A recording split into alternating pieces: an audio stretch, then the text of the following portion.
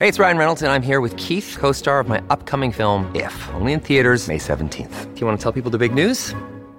All right, I'll do it. Sign up now and you'll get unlimited for $15 a month and 6 months of Paramount Plus Essential Plan on us. MintMobile.com/switch. Upfront payment of $45 equivalent to $15 per month. Unlimited over 40 gigabytes per month. Face lower speeds. Videos at 480p. Active Mint customers by 531.24 get 6 months of Paramount Plus Essential Plan. Auto renews after 6 months. Offer ends May 31st, 2024. Separate Paramount Plus registration required. Terms and conditions apply if rated PG. This is the John Oakley Show podcast. Brad Ross is the Chief Communications Officer with the City of Toronto, and he's joined the Oakley Show this afternoon. Brad, good to have you on board. Good afternoon. Hi, good afternoon, John. Let me ask you straight up, this Bombardier thing, there's a lot of finger pointing between the feds and the province and so on, and Jerry Diaz suggesting, just get a plan, expand transit, get it going so that we can fulfill the order for more cars. As I understand it, though, look, is Bombardier the default supplier, or could we go elsewhere if this company goes out of business up in Thunder Bay? Well, that would really be up to the TTC board, for example. They could issue a request for proposal for new cars. The TTC, I'm no longer there, but as I understand it, they still require about 100 new streetcars to really meet the service demands that the city has for transit. So they have an order for 204 cars. They have 38 more to go. They will deliver those by the end of this year, as I understand it.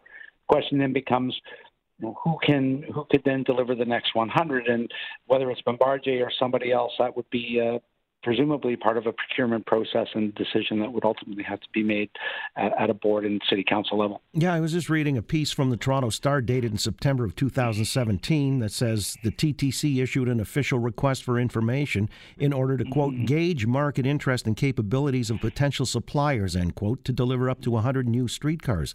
Was that your tenure at the TTC? Were you familiar with that potentially you were sourcing other suppliers? Yeah, there was a request to the board that we go out and look at that, and so what is out there in the market, and I don't know where that currently stands, John. I think there are things to be said for continuing with, for example, a company like Bombardier, because you'd have the same car, so therefore the same parts, the training required for operators, but as well as maintenance, more importantly, wouldn't have to change. If you bring in, a different supplier, then you have new supply chains and all the rest of it. Certainly can be done. So there's pros and cons to sticking with the same supplier. We'll have to see what the TTC board ultimately has to do. It also comes down to funding, and as I understand it, the funding isn't in place right now for an additional order of new streetcars.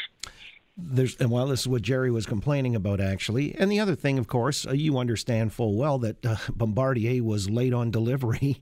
Absolutely. Yeah, and some of the cars, many of which had to be completed in the East End yard there, so perhaps there's a little bit of dismay concerning that supplier. Brad Ross is with us, Chief Communications Officer with the City of Toronto.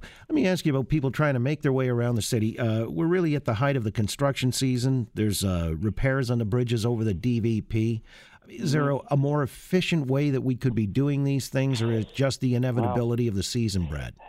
This is actually what we're doing on the Parkway this season is the most efficient way. What we're doing is getting 4 bridges done this season rather than doing one bridge this season, another next, another after that, another after that. So rather than 4 seasons of bridge construction and lane closures and disruption, we're going to get them all done at once. It is incredibly disruptive. There's no doubt about that. There's no sugarcoating this, John. It is a traffic headache for people. We totally understand that. The summer is the best time in terms of, not just because the season allows that work, but there are fewer cars on the road in the summer as people are on vacation and people are out of school and the like. So there is no perfect time to do all of this kind of work, but we do have a limited construction season, of course, because of the seasons that we have here.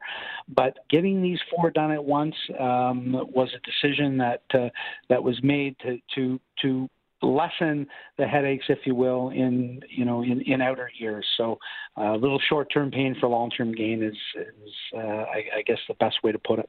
You're saying fewer cars. There's actually going to be a lot of cars down at the CNE this weekend. The Honda Indy. Let me ask you about that, because this is another, there are a lot of people who get peeved by the number of road closures and events that take place. And, is that just life in the big city? Yeah, I think it is. This is part of living in a big city, big global city like Toronto, where you're going to have events and disruption, and big cities do this. And I think, John, if we didn't have events and festivals like that, then we might be having a different conversation about why we're not attracting these kinds of festivals and these kinds of events. It brings in tremendous amounts of money in the tourism sector and elsewhere, and the economic benefits of festivals and events like the Indy are manyfold. And so, it is. It is just disruptive. No two ways about it. I don't think, I think it would be disingenuous to suggest otherwise. But at the same time, the benefits are manifold, as I say, in terms of the economic impact for the city, and it's part of, this is what big cities do. Montreal has a Grand Prix as well, brings in millions and millions of dollars in tourism. All right. A lot of people have been touting the success of the King Street Transit Thruway there for the streetcars. Now, there's a suggestion that it should be replicated elsewhere. What's on plan? Anything in the wind that you can tell us about?